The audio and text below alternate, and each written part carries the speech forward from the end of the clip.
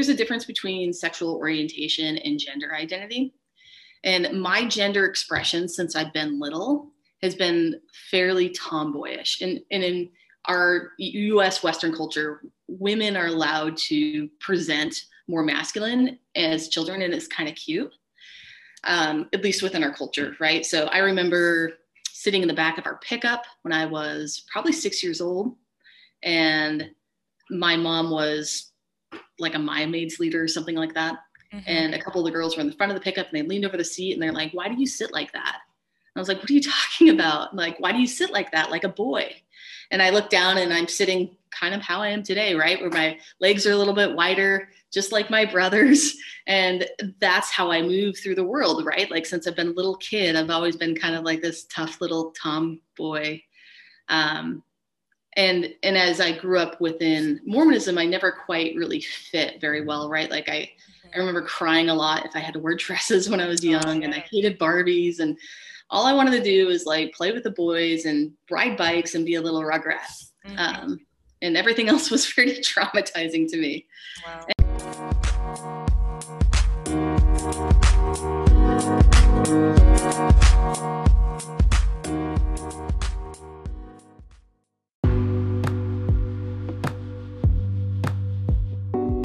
Welcome to the Face Transition Podcast. In this episode, I have an eye-opening and very informative conversation with Celeste Carolin.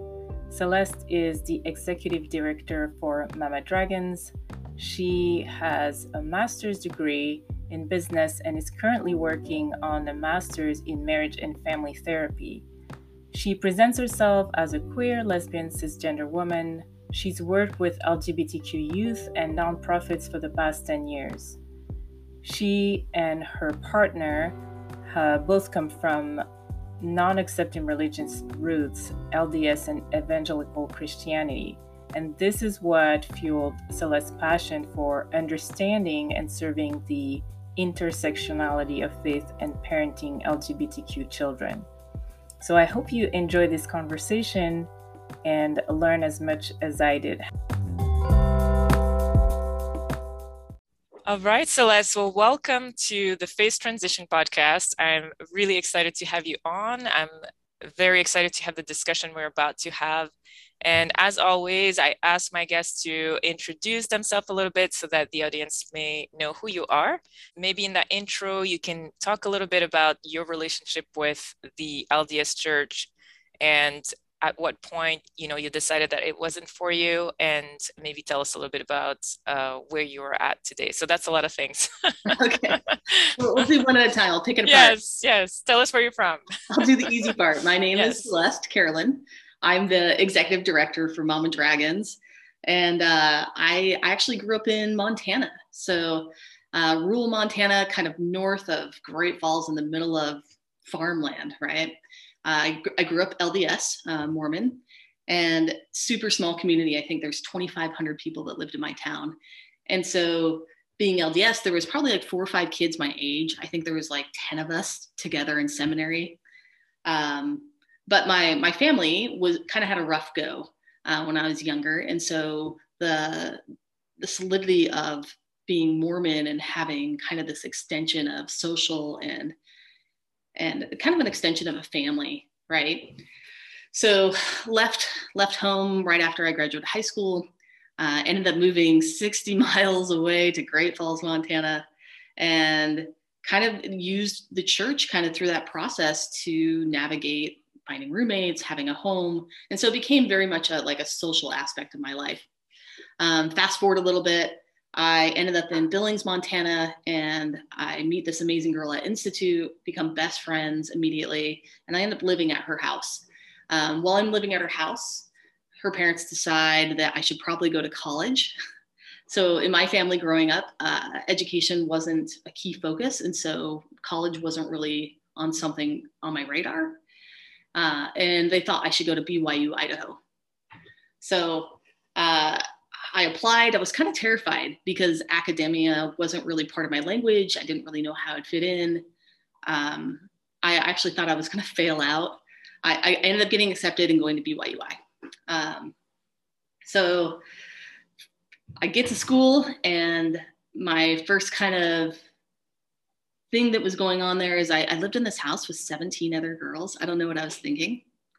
And I meet my roommate there, and this adorable cowgirl, and I'm like smitten with this girl, like complete crush, right? And I ended up telling her that I liked her and that I wanted to kiss her. And she told me she thought it was Satan.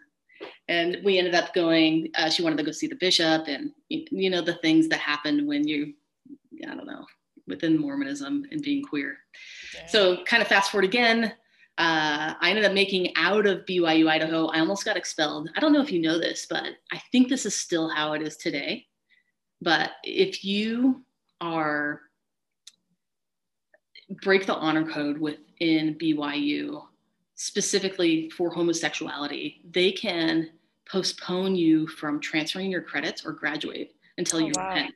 Did you know that? I had no idea.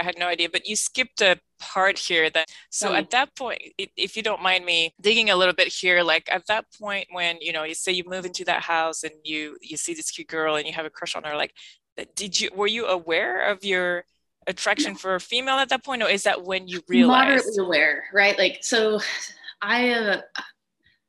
maybe I'll back this up a little bit too. Mm-hmm. So there's a difference between sexual orientation and gender identity. And my gender expression since I've been little has been fairly tomboyish. And in our US Western culture, women are allowed to present more masculine as children, and it's kind of cute, at least within our culture, right? So I remember sitting in the back of our pickup when I was probably 6 years old, and my mom was like a My Maids leader or something like that. Mm-hmm. And a couple of the girls were in the front of the pickup, and they leaned over the seat and they're like, "Why do you sit like that?" And I was like, "What are you talking about? Like, why do you sit like that? Like a boy?" And I looked down and I'm sitting kind of how I am today, right? Where my legs are a little bit wider, just like my brothers. And that's how I move through the world, right? Like since I've been a little kid, I've always been kind of like this tough little tomboy. And as I grew up within Mormonism, I never quite really fit very well, right? Like I remember crying a lot if I had to wear dresses when I was young, and I hated Barbies, and all I wanted to do was like play with the boys and ride bikes and be a little Rugrat. Mm-hmm. And everything else was pretty traumatizing to me. Wow. And as I went through puberty, everything was normal. I had a boyfriend in high school. They're fine. But when I was building relationships with women, especially I would say around 18, like they would be really, really close, right? Like I always wanted to be cuddling with them. I always wanted to be touching them. Like I always felt like I had this really strong emotional connection to women. And there was so much cognitive dissonance around my sexuality because there wasn't really space for that. Growing up in Montana as a Mormon, I didn't know any gay people. And the only thing I knew about gay people was that people talked poorly about anybody who might be gay. Mm-hmm. That was it. Wow. I met a gay woman when I was like 19, and she's like, "Celeste, I think you're gay." And I'm like, "No." Mm. And she asked me these few questions. She's like, "Well, have you ever been in love with a boy?" And I'm like, "Well, no." You know, like, but you know, I date a lot, whatever. And I couldn't even try it on. You know, because of the context of where you grew up in your community. So when this woman you met said, you know, "I think you're gay," like, how did you take it? Was that like, I found it almost offensive. Okay. I was like, no, because it meant something so negative and derogatory. Okay, so you had all these negative association because there was no way I could even hold that. Was your family speaking about it, or in any way, or was it just ignored altogether? No, it was fairly ignored. The only thing that I think the first time it kind of came up is that best friend that I met at Institute. When I lived at her house, the mom would often make comments about us potentially being gay, right? Like very negative. Oh, right? Negative. Like, so she wasn't open to it. No, like, "I'm sure glad you both have boyfriends, or I'd be worried." Oh, okay. Things like that. Mm-hmm. You know, she was also LDS. And mm-hmm. so there was, and very conservative the family was. And so there was definitely no space for any of that. Mm-hmm. So you weren't like in love or anything with that roommate? You know, I try to go back and like try that on, and like we had a really, really strong emotional connection. And I don't know, I can't really give it that label. I think mm-hmm. that like she was my best friend, and right. I adored her more than anything. And there was always a draw towards her, but I mean, at that time, like, that was just not a door that would have been open. Yeah, it wasn't something that I was willing to explore or interested in exploring, because it was like, that was dangerous. Like, don't go down there. That's dangerous. Okay. And when I went to BYU, that first roommate, like, that was the first person I had really disclosed that like, I wanted to kiss her, right? Like, and I told her, like, I really want to kiss you. And her first response is, I think it's Satan. And my heart felt kind of broken. I was like, oh, I felt so rejected. And we went and saw the bishop, and the bishop was like, well, sometimes, these feelings happen between sister missionaries, and, it's kind of common, and you guys just, stay away from each other. Don't sleep in the same bed. Also, I don't know if a lot of people know this, but girls at BYUI, at least when I was there, like, everybody slept in the same bed. Everybody's really touchy and cuddly. And I think part of it is there's not space to have that. Boys or exactly. So it come out in sideways ways, which I of course I loved. I was like, I'll cuddle with you all. But I ended up not really having the emotional and communication skills at the time to really address it with her. Like, I was pretty smitten with her, and there wasn't really space for me, and I felt fairly rejected. And so the next semester I just ended up moving, and I know I really, really hurt her. Because I wasn't able to really express what was going on, being like, it's really hard to be really close friends with someone that you have strong feelings for. Yeah. I think we've all experienced that in some form. So later in my experience at BYU, I fell in love with another roommate. Same kind of thing happened again, where like, every time we were cuddling, reading scriptures together in bed, like, I just wanted so bad to kiss her. And so finally one night I told her that I really wanted to kiss her, and she told me she was having the same feelings. Okay. Oh, it's getting juicy. So we ended up kissing, and it was amazing and horrible because there's so much shame and fear and guilt and like attached so to it. Because of the context. Context and emotions. And I felt so upset that, she was upset and I was upset. Because we didn't really know how to navigate forward, and we're in an environment that we're taught that we're broken.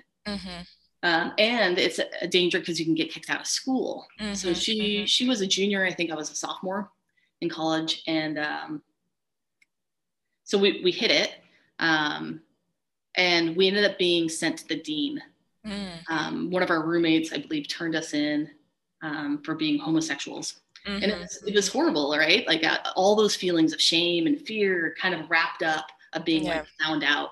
So I like to call it that I was, kind of thrown out of the closet. Yeah. And we didn't really know what to do. We kind of went back and forth about telling the truth or not. And when we were scheduled, we were scheduled at the same time. So we're sitting in the waiting room, and they call my name first. I go in, and kind of just instinct took over, and I lied. I'm like, this is not what happened. We're just really good friends. You know how it is at BYUI. Like, everybody's touching and holding hands. Like, I'm sorry someone took it that way. Because I mean, you knew that, I mean, your future was kind of on the line here. It was. And I don't know if emotionally I was ready to come out at that moment, especially in that environment. Yeah. That makes sense. It's like the most hostile environment ever. And like, what's going on with BYU right now. And just the pressure the students are feeling, and there's so much criticism of people. Well, if you're gay, why are you going there? Yeah. And I keep thinking, like, the majority of people come out in college. Like, they don't. They discover that, and then what? Like, exactly. They should leave because And even if they do know, they're probably not in an emotional space that they can explore or understand what that means for them.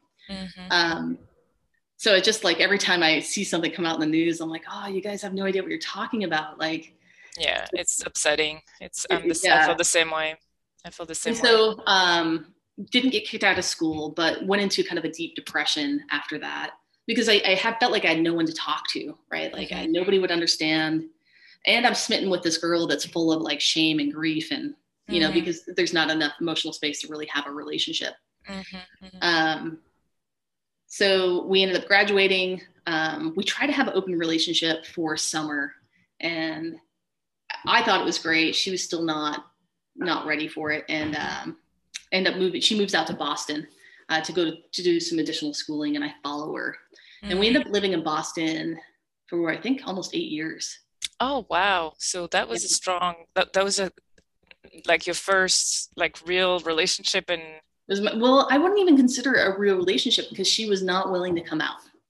okay, so you So were closeted yeah. together. So Okay, okay. I would tell people I was gay. Mm-hmm. And people would be like, well, are you with your roommate? And I'd be like, well, no, because they're not out.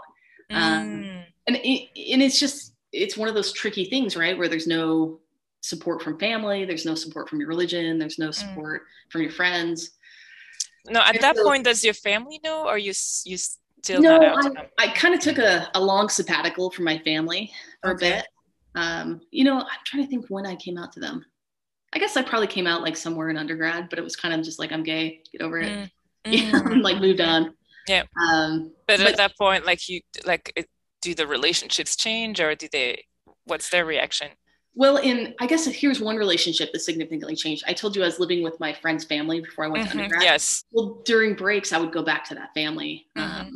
because I kind of had a little bit of lost puppy in me Mm-hmm. in my early Mm-hmm. 20s, where I really wanted the family, I really wanted to belong, but my family was having difficulties Mm-hmm. and functioning, and so I'd kind of attach myself to other families. Mm.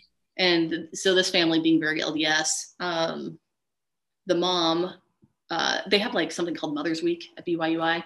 Mm-hmm. She came to see her daughter and then spent some time with me while she was there. And she attended some classes with me.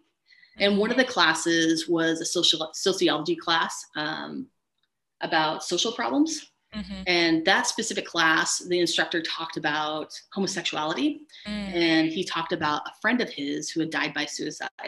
And that when they were getting the body ready for burial, they noticed that he had significant calluses on his knees.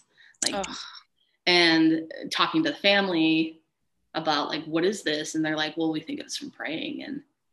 And all he wanted was to not be gay anymore. Mm-hmm. And Stephen, like when he told the story, just had so much compassion and love for this friend but maybe not really a true understanding of what that meant to be LDS and to be gay. But the mom after this class was so upset by what he had said and wanted to know why I didn't, as the vocal person I am, stand up and say something. As far as like in what way was she upset? She felt like he was condoning homosexuality. Okay. Yeah. That's what I thought. Yeah. And she was really upset I didn't say something, and I kind of challenged her on it, and I'm like, what are you saying? Like if one of your kids, let's say, I gave an example of her oldest kid, if your kid brought a man home and was gay, you're saying you wouldn't accept him? And she was like, no, he would not be welcomed in the home again. And so to me, it was a year later that I had come out to her, and it was really clear that there wouldn't be space in their family for me anymore. Like that's tough. That's really tough. And that kind of was the case, that like they found out that I was dating my roommate and they were really concerned, and I kind of just separated myself from the family. I was like, I can't deny who I am. Yeah, I can't pick you guys because this is like my livelihood of life. Yes. So kind of fast forward back to Boston. My spirituality changed a lot from the time I came out or was outed at BYUI to kind of Boston. And I had stopped attending church for the most part. I would go once in a while for social if my roommate was going. They tried to reactivate me at one point and make me the Sunday school teacher. And I told them I couldn't because I was gay. And they were super sweet about it. And they're like, that's okay. You can teach Sunday school. And I'm like, well, I can't actually, because like, there's not space inside me to teach Sunday school. Like I would feel like I was welcome. But it's great to hear that there are places that are trying hard to make space for LGBTQ, like and it's again, it's like a church Russian roulette. Like when I was in Switzerland, I felt the same way, like with me having changed in my beliefs. Like, the bishopric was still very kind and didn't want to release me from my calling. And I'm like, well, I can't teach this stuff anymore. But like, but I would it's okay. You still can't do it. I'm like, no, I can't. Because with homosexuality, right? So let's say you have an affirming bishop. The bishop's like, that's okay, Celeste. It's okay that you're gay. You can be active. We'll even give you a calling, right? Let's say the stake president is affirming and the stake president's like, that's okay. You can be active. We'll give you a calling. like it's still not enough. It's right? not, you're going because into a hostile environment, yeah, whether they're accepting or not. Because right. The bottom doctrine, line is you're absolutely limited in how far you can progress, and it's not all encompassing and all right. accepting, and so it's you And still so other. all that pressure from the bottom up is healthy for the cisgender or the people who are straight in the church to change, but it's really unhealthy, I think, for active gay and queer LDS people. So even the ones that you probably know of that are often out front and speaking and doing those things, there's an emotional cost for them to be there. So I feel conflicted about that, right? That I want spaces to be affirming and accepting, but until they absolutely are, it's not safe for people to be there. Oh, absolutely. I agree with this, and I'm also grateful for the people inside who are pushing those walls. Yes. And just trying to make it bigger and larger with the hope for them that one day they will be all encompassing, and accept everyone. So you mentioned a few terms here that I think most people have heard. Cisgender meaning heterosexual, right? Cisgender means that you are whatever sex you were assigned at birth is the sex that you move through the world as. Okay. So I was born a girl, and I move through the world as a woman or a girl, and so I am a cisgender female. Okay. All right. Well, thank you for making that clarification. No. I just kind of scooped it in with heterosexual. No. There's other terms too that are confusing, right? So I actually identify as queer. So I primarily date women, but queer is kind of a neutral statement that is all encompassing of either gender or sexuality. So I look at I told you a little bit about my gender expression, where I'm a little bit of a tomboy. I still am that way. It's just how I'm built. You embraced that from the moment you were. I mean, it was just who you are. It's not even about embrace. This is who I am, and I don't know at what point, or if always, you accepted yourself being that way. I don't know. I spent some good time when I was in my early 20s hanging out with all the LDS girls. They always try to teach me how to walk like a girl or move like a girl. Oh, really? And that was just, how was that for you? It just doesn't work. It's it's such an interesting thing. When I wear a dress, or if I put a dress on, which is something interesting within Mormonism, I feel like I look like I'm in drag. Right? That I've dressed up as the opposite gender, that I feel so uncomfortable. I'm like, it just doesn't fit who I am. Yeah. So, Boston. So back in Boston, relationship with my roommate is on and off all the time. Right. I decide I'm going to start dating women. And so every time I start dating a woman or get into a relationship with a woman, my roommate then wants me back. But there's so much it's when a relationship's not out, there's not actually room for a relationship to develop. It's almost like I would compare it to an affair, right? An affair is a real relationship. It's almost like an artificially constructed relationship. Yeah. And because my emotional needs weren't being met, I started to resent my partner, right? We try to talk about it, and we break up and get back together, and break up and get back together. And I just, finally I was like, I just got to leave, I can't, I don't want to treat someone poorly that I love. And that's where it's heading, right? That I'm resenting this person because I'm not getting my needs met. And I really don't think there's possibility for anything to change. And they don't want to let me go. So I ended up taking a job out in Seattle and move across the countryside. And when I arrived in Seattle, I was an active LDS. And what year is this? 2012 is when I moved to Seattle. So about 10 years ago, almost. And I started dating a new woman, and kind of was interested in social change, right? That I knew that I wasn't the only person that had gone through this scenario. And I've always been really fascinated by organizational change and how to change organizations from the inside, from bottom up and also top down. And I came up with this kind of theory that I was like, I wonder if you could normalize just being out and gay in the LDS church, if the members themselves would then advocate for the change. Because so much of the issue is that in our culture, in our world, is that people of diversity, whether that be LGBTQ people or people of color, like if you're not around people of diversity, it's hard to be to truly understand. Yeah. But your hostile environment basically has moved everybody away that's different. Right. And have their own narratives as what it means, even though a lot of times they have no clue what they're talking about. Exactly. And so I came up with this plan that I would potentially go back with the concept of being fully out, and that in people getting to know me within those first 3 questions that we do in the LDS religion, probably not just the LDS religion, but it happens there most often, is that you meet someone, you figure out who they are, what they do for a living, because you're trying to measure yourself up to them.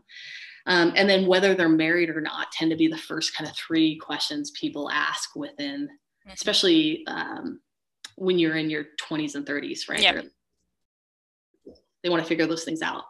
And so I decided I would just, in that last question of like whether I was married, I'd just tell them I was gay and just let them sit with it.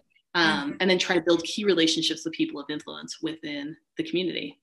So the local ward I was living in was West Seattle. And I had heard that they were accepting and there was a lesbian couple living there. But I think it was a miscommunication, because that lesbian couple was definitely not out. And the bishop was not affirming whatsoever. And he was just flabbergasted that I would just so blatantly be out. Yeah. And so I was like, that's great for exposure, though. I mean, it's very brave and yeah, I love that you did that. Understand for 1 second, like, do you understand the doctrine? Like, what are you talking about? And I was like, yeah, I understand. And he's like, you must not understand. So I was talking to someone else in the ward about, being out. And I'm like, wow, I think the bishop's maybe not quite ready for it. And they're like, hey, I heard about this other ward called the Elliott Bay ward out in Seattle that has a few gay people that are going, and it seems to be different. And I'm like, oh, that's interesting. So I jumped across the river because I don't think rules apply to me, especially within boundaries. And started attending at the Elliott Bay ward, which we've keyed from then as the Elliott Gay ward, because I think it's funny. And started attending there with kind of the same purpose. And I became really good friends with the bishop and the bishop's wife and the stake president. So they were all affirming? Kind of, right? It was bumpy. But I think the intentions were good. So the Elliott Bay ward covers an area in Seattle called Capitol Hill, which is like the gayest thing. It's like second to San Francisco. It's just super, super queer and gay. And they have a really high inactivity rate in that ward. And a lot of those people are, because they live in Capitol Hill, are gay and queer. And so kind of at the same time that I'm doing this, the stake is trying to figure out a way to activate these people. And so a committee's pulled together and they do this whole big movement of trying to activate queer and gay people. So I get roped into that, and they try to create affirming spaces. And, it's kind of tricky, because some people are doing it for the reasons that they want the LDS culture to change. Some people are doing it because they want the queer people to change. But what ends up happening is that they start making shifts. They do a special sacrament meeting where they invite, specifically, they send a letter to all the inactives and call out that we believe that many are gay, lesbian, or transgender, and have felt like there's no space in the church, and we would like to invite you back. And after we did that for about 6 months, we had in the Elliott Bay ward, I think we had about 18 different out gay people attending. And at that time I had a girlfriend that also attended the ward, and we'd come holding hands in church every Sunday and sit on the front pew and just normalize it. How did that go, and how long did that work for? It worked until worked for a while, but then the stake president started getting pressure from upper levels. Yes, to straighten up. Yes, to toe the line, and it was really conflicting, I think, for everyone involved. And at the end, he ended up kind of going back and forth. The stake president was going to excommunicate me. was not going to excommunicate me, was going to excommunicate me. Because he was probably having cognitive dissonance happening, right? Well, and I think that he, at the end of the day, was thinking, I'd rather have you close than kick you out. Like, that doesn't make sense. Like, which is how it should be. If really the goal is to take care of you spiritually, like kicking you out maybe is not the best idea. But and some, like some weird things happened along the way. I was supposed to go to girls' camp and help because I have a background in recreation and I love all that stuff. And they didn't want me to go because I was gay and that I would, encourage the girls to be gay. And I'm like, well, nobody has to know I'm gay. And they're like, well, you look gay. I'm like, well, that's true. But like, oh, that's so discriminatory. Yeah. And so we ended up having like some good conversations about like the attachment to thinking someone's gay and thinking they're unworthy and making assumptions. And there's just so many assumptions about everyone. Right. Wow. And also it's not like it's like a cold you can catch. Like, I don't understand that. That's not how it works. I think that people right now think there's a trend that their kids are all coming out and it's a thing. And I'm like, well, it's not really a thing. Like, well, I do have questions. Like you're bringing so many things and I have so many questions. Yeah. So the concept of it being a trend is almost like, I think a really good correlation is being left-handed. Did you know that more people are left-handed now than ever? And it's just that we quit punishing people for using their left hand. Yeah, that's true. That it used to be a thing. I don't know if it is still now, but I do know my sister, my mom made her change hand when she was little because it wasn't a good thing to be. One, social construct, right? Like so much of what we know about gender and sexuality is a social construct that was created through our language, right? Like how am I supposed to dress? How am I supposed to move is all made up. Like, why does our world get to decide how I'm supposed to dress or move? And that goes for any of us. And if you don't abide by that and that organically you are something different, then you're cast out. And so our world is changing and saying like, hey, this is bullshit. And that's all right. We're adults in this podcast. And that I should be able to be authentic to literally how I was born and was raised. Like I was talking about, since I've been a little kid, I've been this way. And that no matter what I've tried, like nothing changes it. So this is just the way it is. And also how beautiful is it that people have space to even question that and explore like, well, what if, do I like girls? And so now kids are coming out sometimes multiple times, or like, they're 10 and they're like, maybe I like girls. And then, next month they're like, maybe I like boys. And the next month I'm like, well, maybe I'm trans. Some will say that there is a sense of confusion that has been that is showing, along with the trends. And I'm curious to see what you also like the idea of introducing sexuality earlier and earlier. That I personally too have issues with that, with introducing sexuality when a kid doesn't even think about it, introducing all the possibilities because the way I see it is, let them come to you with their question when they're ready. Don't bring up, things that they would not have thought about for many years ahead. Like, I heard that in some schools, they want to start first grade talking about the different type of gender and sexuality and whatnot. It's like, isn't that something you personally didn't care about when you were that age? I mean, I don't mean you as you, but like generally speaking, because I didn't think about that when I was 6. Like I didn't care either way, or it's just let kids be kids and not worry about such things until they come to a point where it would matter. Can I ask you a question? When was your first little crush? How old were you? Can you remember who it was? Oh my goodness. I remember my first kiss and I was like probably 10, 11-ish. 10, 11. And did you have any little crushes before that on boys or girls or whomever? Honestly, I don't really remember. I'm sure there were like little sparkles here and there, but you know what I mean? But, and also like you have the best friend thing really close, but there's nothing sexual. And you just kind of, you move through it in a very natural way where there was not really discussions about it, like at least right. in my environment. Think about every cartoon you watched or Walt Disney show you watched. Yes, that is definitely like kind of what you romanticized and that like is definitely kind of a brainwash where, I mean, it goes into your subconscious where that's the way it You've has to already be. been predetermined what you're supposed to look like, what it's supposed to be like, who you're supposed to be with.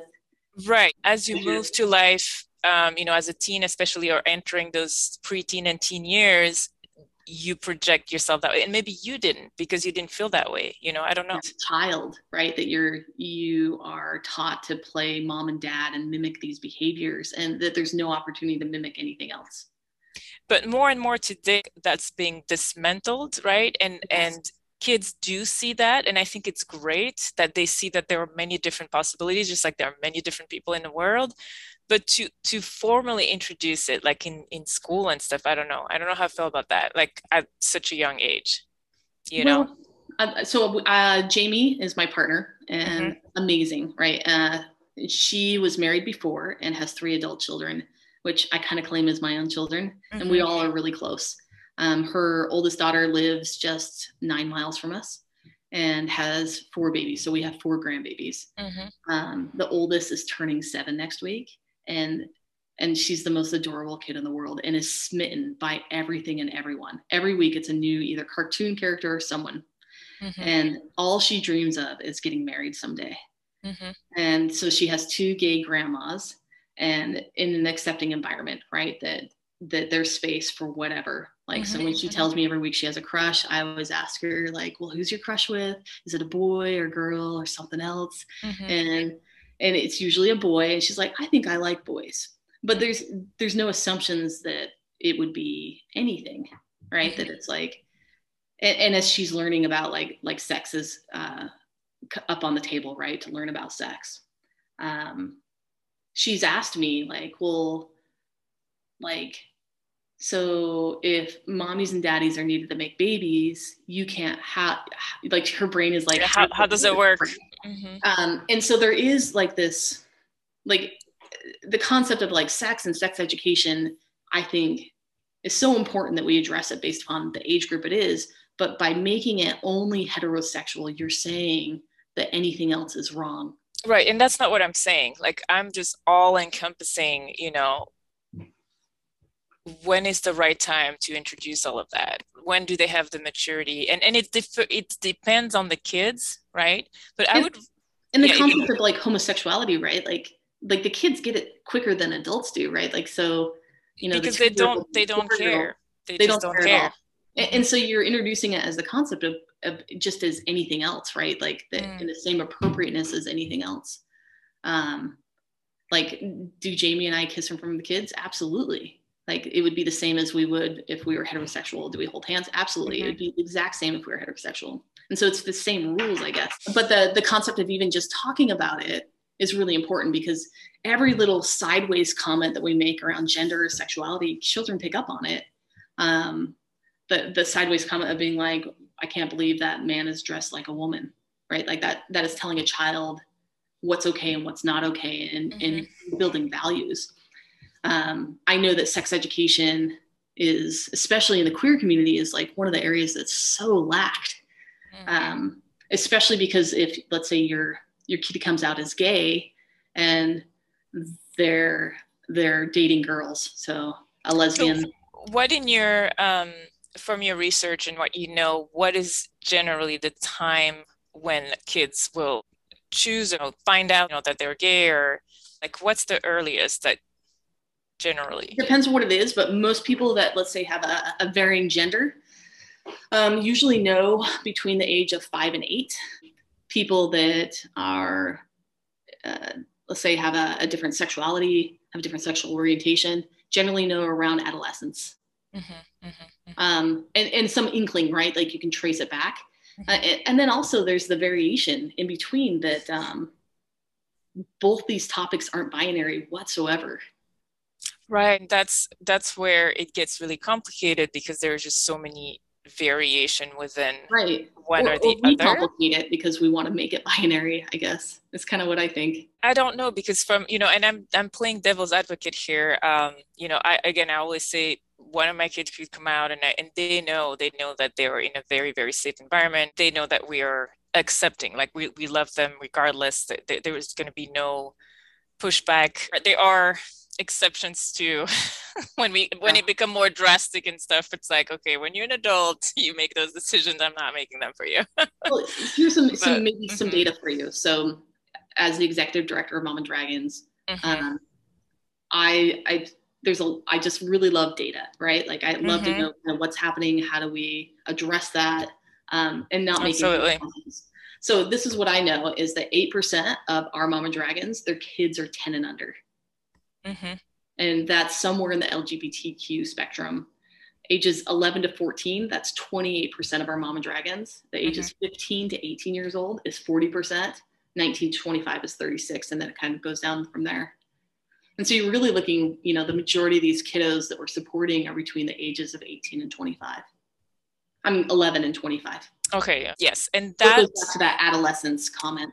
Right. And that to me is where I think, even 11 would be like kind of the right time to expand more maybe on all the different concepts and whatnot. Like, but prior to that, I would just let them be. I would not bring up to their little brains things for them to worry about or think about, because even though you may present it as, it's okay, and this is something that I don't know how to explain it, but I feel that if a child is too young, like, and immature to even understand those abstract concepts, it's bringing into their little brain stuff that they would not care or worry about if we hadn't just put that, those ideas in them. Maybe. And I feel like in today's world, and I think it goes along with the flood of information that we get. We have so much information in today's day and age, good and bad. Information is not, it's not bad to have a lot of information, but I don't know, there's just so many messages on all sides. And sometimes I feel like less is more, and just let them be, let them discover, let them, without trying to influence one way or the other, until they come to you with their questions, until they come to you because they want to know. Having space, that's number one for me. Like, have space, know that no matter what, they're loved, they're accepted. Like, period. That's just where we're at. But then even that's not enough, because of the world. And I'm talking small children, right? Yeah. I'm talking like maybe 10 and under. But even in that concept, as they're developing that sense of self, like, unless there's an affirmation that other types of people are okay. So in the concept of like having a non-binary friend or a trans friend at school, them understanding that, I don't think. But how do they understand that? Why is it not just a person? Because why do they need explanation as to, why do we need to dissect what that person is instead of that's your friend and period? Yeah. You love them, you accept them. Like, I feel like we may tend to want to give too much information too quickly instead of just letting things be sometimes. With I guess let's say that was true if that's what we did with cisgender and straight people, but we've already created a subset of rules for everybody else that children already understand. We've already created something else that's normal. And so then now this over here is abnormal. I see what you're saying. From my perspective, I do see that it's growing. Most, movies today or whatnot, maybe not most. I mean, there's still a lag, but will include a gay couple or, someone that's different, that's, I don't know what term to use, but you can tell that they have their own personalities. They're not the norm. I think it's kind of those messages that we used to receive that were black and white, man and woman, this and that, like, that's changing. That's changing in like, which I think is really healthy. Absolutely. Absolutely. Absolutely. And so they pick up on that. The kids see that, whether it's in commercials or whatever, they pick up on that and they learn. I mean, they assimilate, just like we assimilated, that love is between a man and a woman and this and that. Like, we subconsciously assimilated that and wanted to reflect. And so I think that they may see themselves in these different people and, assimilate that. And I don't know, I feel like and you do talk about it. I'm not saying don't talk about it. Like, I just am seeing, when is the right time, and it should be a progression too. And I guess my concern and what I've heard other people say, try to understand everyone's perspective. Openness is not a question to me. It's, being open and having that space for whatever your child is, or maybe that's the bottom line. Like they have to know that they're in a safe environment. But things are getting a little better because there's more visibility for people to say, oh, like there's space for me to have different gender expression, but there's still significant issues, right? So here's some recent statistics. So transgender people have a 47% lifetime rate of non-suicidal self-injury compared to heterosexual people of only a 15%, right? In a national study, 40% of transgender adults report of having made a suicide attempt. 92% of those are before the age of 25. Do you know what are the main causes of that? Yeah, essentially the causes of that are verbal harassment, abuse, victimization. Like we still have a significant issue within the LGBTQ community of youth homelessness that when kids are coming out, parents are saying it's a choice and to get out of my home. Right. And these messages definitely need to be, to be out. So the family setup needs as early as possible to teach. We have to teach, just like it's the same with racism. You have to teach your kid that there are different people that you need to be accepting, at their level. Now, and parent acceptance is the number one indicator of decreasing suicidal ideation within queer LGBTQ children. And here's another interesting statistic. So socially transitioned transgender children who are supported in their gender identity have developmentally normal levels of depression and only minimal levels of elevation of anxiety. So essentially, if you're allowing children to socially transition, their anxiety goes down to normal levels instead of having this child who's suicidal. And so we're talking about subjects specifically to children, and it's easy to say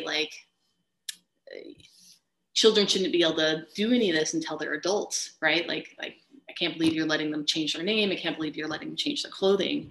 But I think it's a whole different case when you're watching your child literally die inside. Yeah, I'm not talking about, closing and stuff like that, but personally, I can only speak for myself because everyone has maybe different, they sit at a different space. So for me, closing and stuff like that, that would never be an issue. What about pronouns? Pronouns are not even, that wouldn't be a big deal to me. What would be a big deal is surgery. It's right. I would personally not want to take that responsibility. The surgery, that's not and it doesn't mean I would not accept them even when they do it. It's just that that's too big for me. I would not want to take that responsibility on me.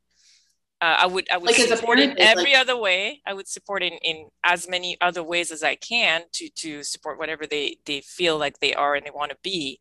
But I would not go as far as allowing before. I would want that. I would be like, that's going to be your decision when you can do it. Take it, not mine, because I would have to sign to, Unless there's something very drastic. Surgery isn't allowed until somebody is 18 or over. Generally, it's recommended hormone blockers, and so you can stop puberty where it's at until a child's able to be old enough to decide. Yeah, I just feel like it's too big of a decision that I would not want to be taking that kind of decision for my child. You know what I mean?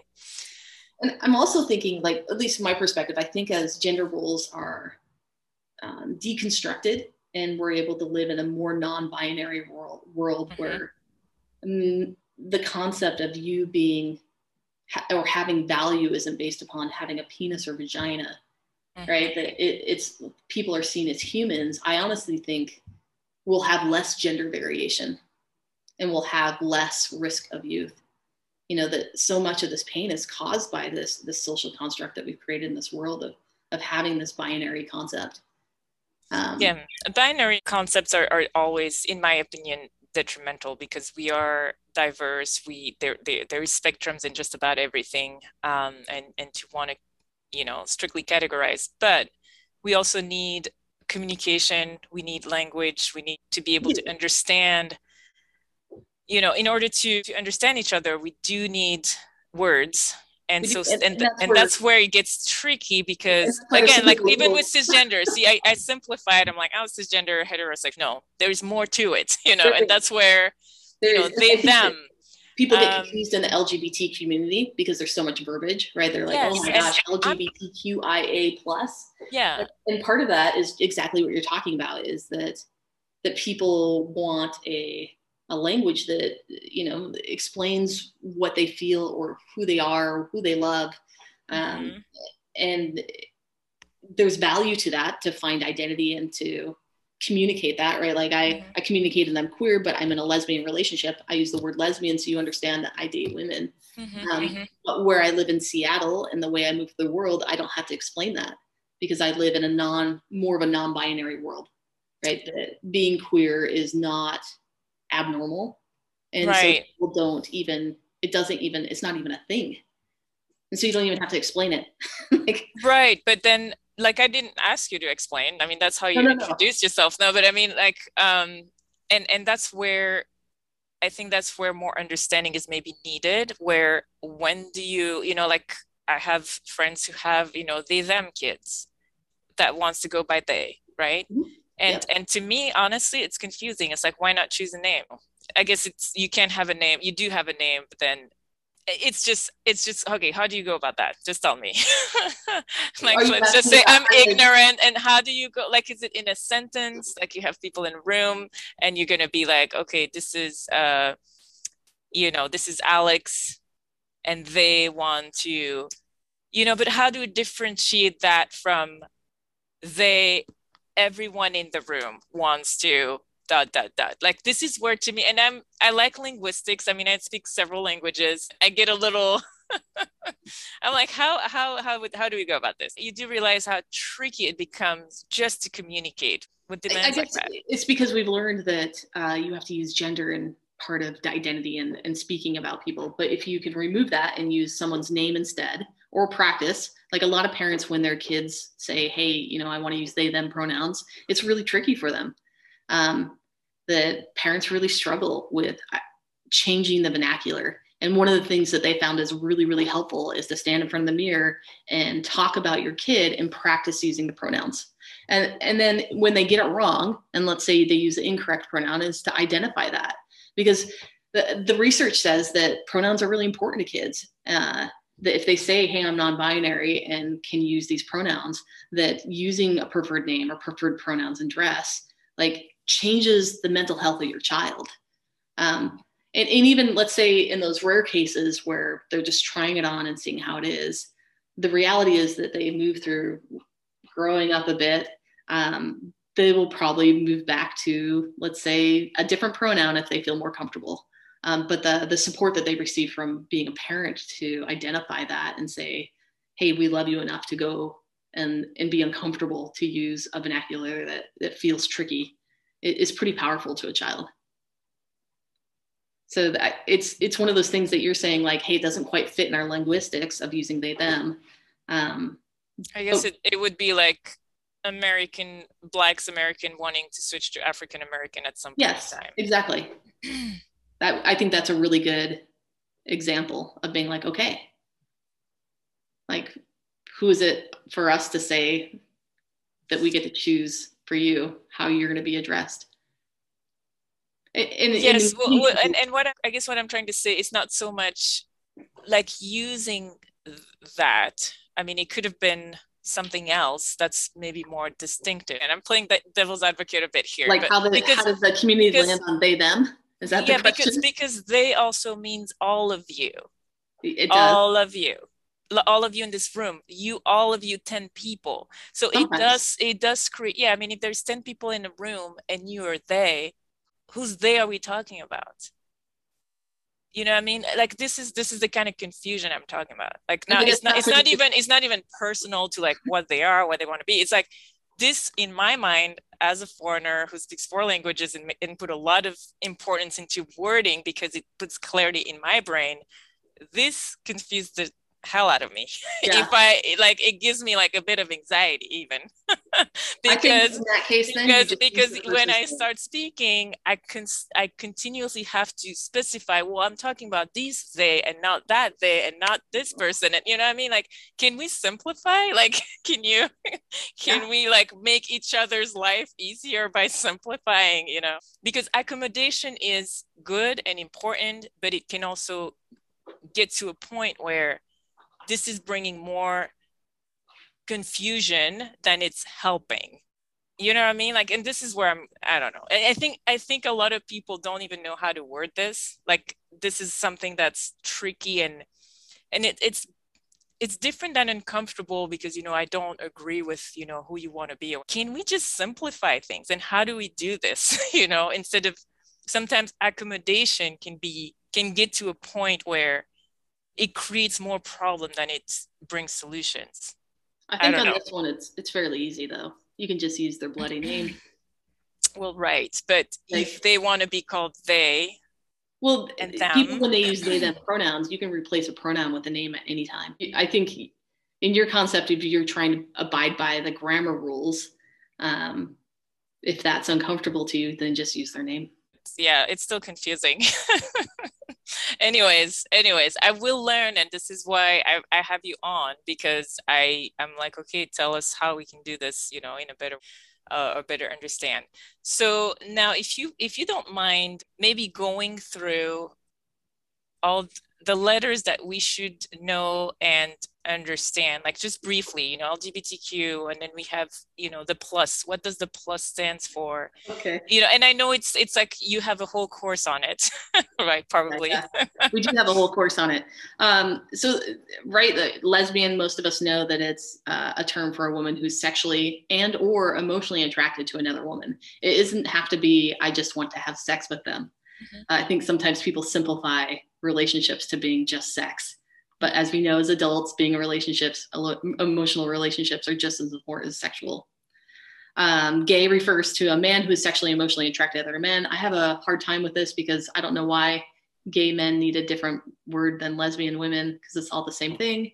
Oh, so basically, you can use gay for anybody. Okay, but you can't use lesbian for everybody. Another thing that the patriarchal world continues into homosexuality right there.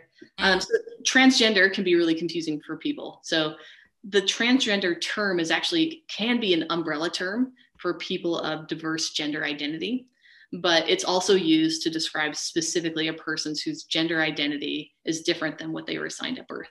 Okay. And then we go from whether, and to clarify here, whether they, you know, they go through a sex change or not, right? Because that can be like transgender. You don't have to have not completely. Surgery has nothing to do with being transgender. Mm-hmm. Generally, people are going through surgery because the discomfort in their body is so painful for them that they need to change their body to literally exist. And so sometimes when people talk about the fear of surgeries and people changing their bodies and all this stuff, I'm like, I think people often don't know what they're talking about. That I'm like, people are in so much pain that they're willing to go through that. I mean, and we know that throughout cultures and society, like being transgender, being gay, like this is not a new phenomenon. And the history throughout time where you're murdered for these things. Mm-hmm. So that you're saying like you're in so much pain, you're willing to be like killed for this. Queer is a reclaimed word. It used to be a negative that the queer community repurposed. And it's also kind of an umbrella term, and it refers to anyone who's not straight, not cisgender. Questioning, the Q can also, in LGBTQ, can also be questioning someone that doesn't know yet what their sexual orientation or gender identity is. So do people call themselves Qs? No, not necessarily. But, you know, like if you said what's, you know, your identity and you had LGBTQ, people do refer questioning as a response. Intersex is really interesting because this is also really confusing because we in the queer community have smashed gender and sexuality, which are very different things, into one big lump. But they're like very separate buckets. And then we have intersex, which is kind of its own interesting bucket. And It refers to people who have naturally biological traits such as hormone or genitalia that don't match either specifically male or female or both. And again, it's a natural occurring trait, which I kind of love in Mormonism, right, where it's a very binary, men are men, women are women. And, we know that people aren't necessarily created that way. Sometimes people are created as both or neither, or kind of some of. Like an Aphrodite or? What's that? Is it Aphrodites? What do they call when you like born with both? And it is not necessarily just genitalia, but it could be hormonal levels or internal organs, or there's lots of variations. So the A stands for asexual, which is sometimes referred to as ace, like if your kid says they're ace. And that's also an umbrella term used for people who experience or low levels of sexual desire or no sexual desire. And is that an ongoing thing? Is it something that occurs, maybe in a time of your life and then it changes, or is it like permanent? Or is it permanent? Like if you call yourself an asexual person, more permanent. It's permanent, huh? Yeah, so it would be more of like, so is it a condition or? No, it wouldn't be it wouldn't be something in the DSM-5 or something you would like be treated for. No. It would be just the way you're built.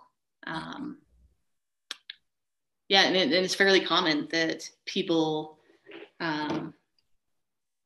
who are asexual, doesn't mean that they don't want a romantic relationship or connection, but they don't want sex. They don't want sex. Okay. Yeah. A can also stand sometimes for people who are ally. And then we go into the plus. So the plus is kind of all the other letters that have been more specified when we're talking about language and being able to like identify what people are and understand them. And so there's lots of different words like pansexual, demisexual, non-binary, genderqueer, like okay. I know there is a lot, but whatever you can explain a little bit, like pansexual, what's that? Pansexual is essentially someone who is sexually or romantically attracted to people regardless of their sex or gender identity. So you could be interested in men, trans women, like parts don't matter. So how is that different from bisexual? A bisexual would be men or women. No trans. Right. Okay. And then you said something else after pansexual. Demisexual is someone who... Say that again. Demi. Demi. Okay. So demisexual means that you can't be sexually attracted to someone unless you have an emotional bond. So you can't just see someone and be like, oh, I really like them and I'm attracted to them. You would have to create like an emotional connection with them first to feel any sexual attraction. Okay, so I think that's me. Yeah, and that's pretty common. But you think about that in our society. It's assumed that people see someone and they want them, and that's attraction. But being demisexual is very different. Think about dating. For someone to know that about you, that you need an emotional connection to even know if you're sexually attracted to them, is kind of important. Yeah. And then I've used the word non-binary quite a few times talking about things, and essentially non-binary refers to people who their gender identity falls outside the normal male or female. And it basically says that they don't care or they don't want to be put in that. And it could be sometimes one more than the other or both, or there's variations underneath that being non-binary. Mm-hmm.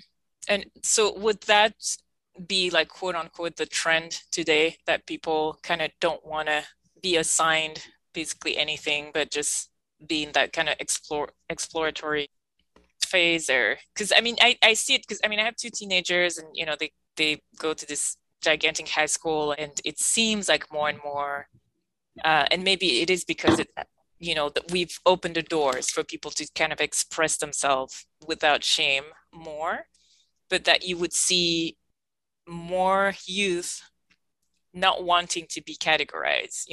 Again, when I say more, it's still a minority, right? Let's be clear about that. But you see a big, the group expanding on, the youth who are, I don't know what I am, and I'm going to be dating whoever I want, and you know, I'm gonna paint my nails and put some makeup on, but I don't want to be called this or that, and you know, like it's just kind of an exploratory. Absolutely. And I mean, I think that, let's say, when I grew up, people called me a tomboy, right? Because that was the language at the time to Right. describe me. Today, maybe they wouldn't call me a tomboy. Maybe people Mm-hmm. be like, oh, Celeste is just a little non-binary. Mm-hmm. Mm-hmm. To me, it's the exact same thing, though. It's not like my behaviors would change either way. Mm-hmm. So here in this case, I would say there is a positivity in the evolution of the language. See, Absolutely. I still struggle with the pronouns, but Yeah. in this Well, situation, I think it is good to clarify, because this actually, to me, in my perspective, it shows that we've evolved, that we can, you know, name and understand as a whole, you know, the commonality, you know, more. There's people who maybe not don't understand what non-binary means, right. But but when I it was a becomes kid, more common. if boys express the same variation in their gender expression as I did, and Mm-hmm. they were more flamboyant, more feminine, more interested in feminine things, walked like a girl, They would it put was down. that would be completely negative, Yeah. right? And they'd be bullied and Mm-hmm. harassed. And I think the concept of being non-binary is allowed more space Yes. for more children and to grow up into adolescence to be more authentic. And And to so be themselves. Yeah, I love if that. you're saying it's a trend, I would disagree, because to me a trend is something that is almost falsified, that you're like, we're doing this because everybody else is doing it. Mm-hmm. And I disagree with that. Mm-hmm. I think that people being able to express their gender identity in a way that feels authentic to them is just really beautiful. And I hope it expands even further. Okay. I mean, that's totally legit.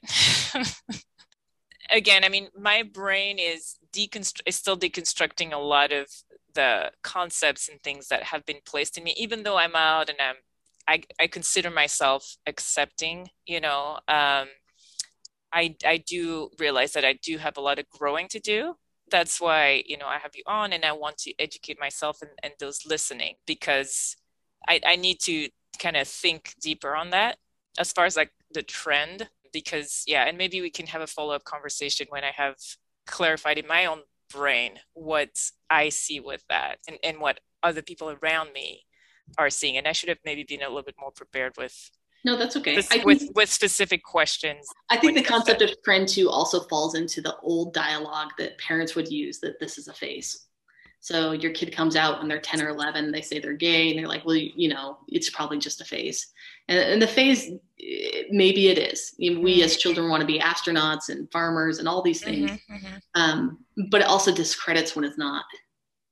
When you're, Yes, and especially a it's vulnerable truth that you're terrified to tell someone, that you mm-hmm, think you're going to be rejected upon. And then when you say that truth and someone's mm-hmm. like, it's just a phase, that says it's not valid. And maybe that's where it is for me, because if it's, you know, quote unquote a trend, and more people are trying to be what they are not deep inside, maybe it allows room for those who actually are to also express themselves the way they are. So that can be a very positive thing.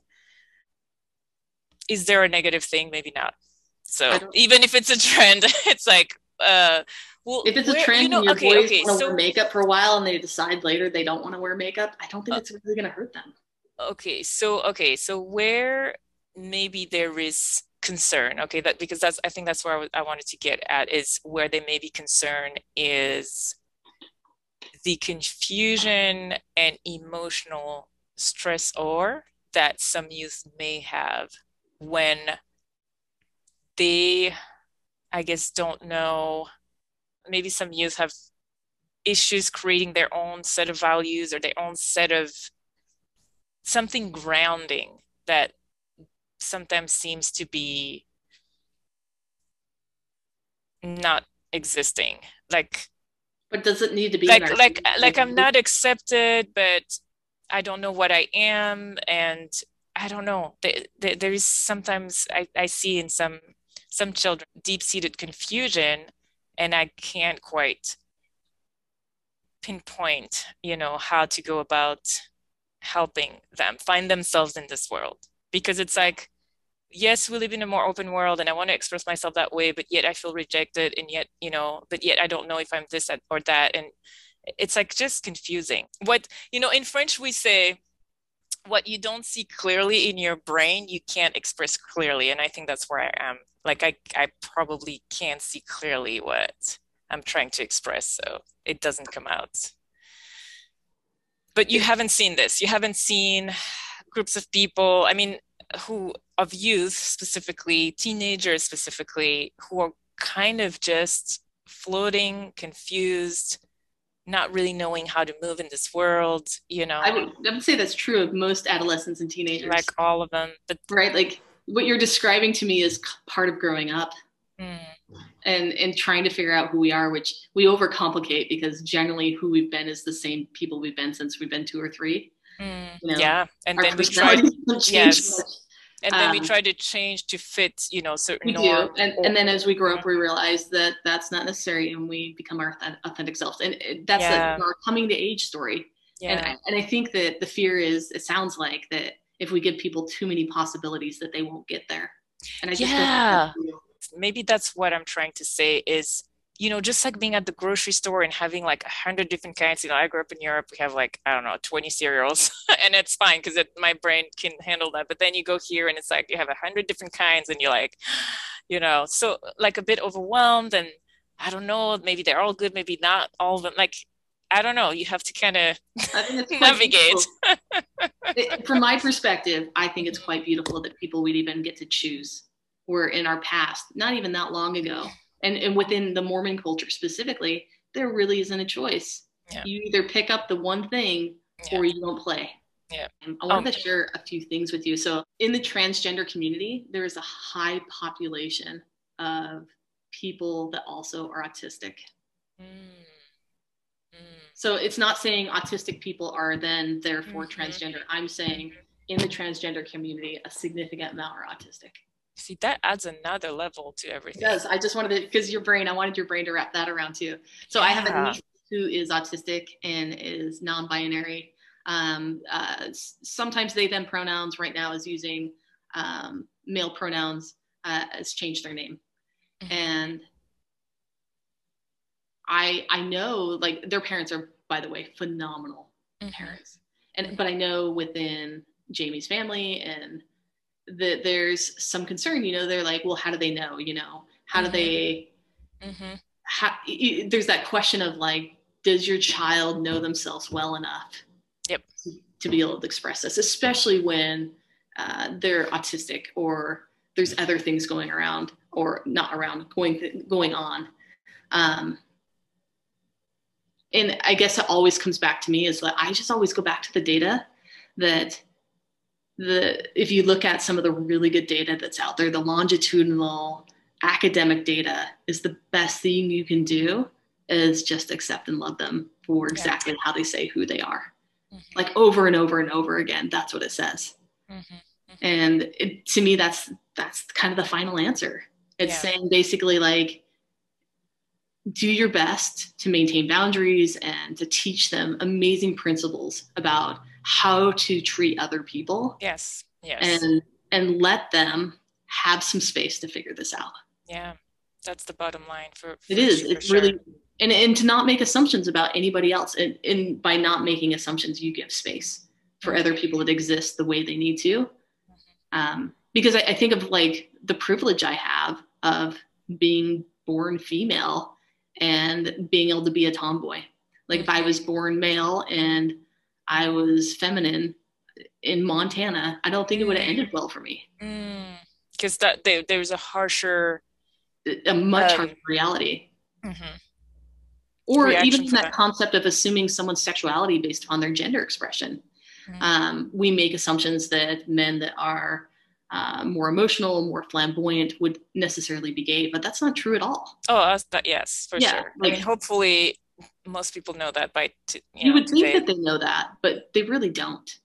They don't because of the way they treat other people, their assumptions they make.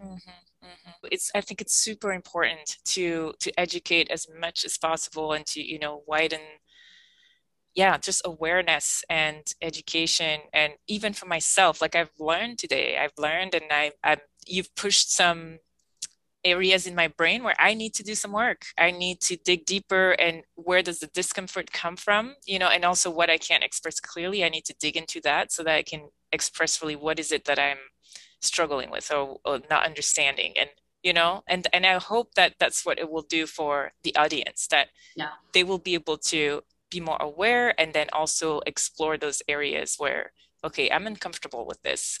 Why is it? Why is it? When it's your own kiddo, then it's somebody, of course you're accepting, of course. And then your kid comes out and tells you something and you're like, or you've been seeing your kid who is bright and beautiful and amazing start to go to the adolescence, and they're sad and depressed, and you're scared if they're going to live or die. In Mom and Dragons, I've witnessed that too, where they are accepting and they are affirming and they talk about these things, and then their kids still feel uncomfortable coming out or saying it.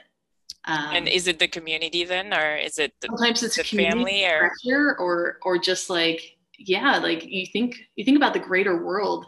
Like I still have to worry about what country I travel to and what how I treat my partner and what president we're gonna have and what my rights are gonna be, and try being like a 15-year-old and handle all that. Yeah, no, it's real concerns, real issues. And that's why, again, we need to have that conversation, and we need to have as many families and people as possible holding those space and being there and so that these kids can feel more comfortable when and if they need, to be seen and heard. So the next time we'll talk more about, Mama Dragons and then Parachute and what you're doing with that. And thank you so much for doing this.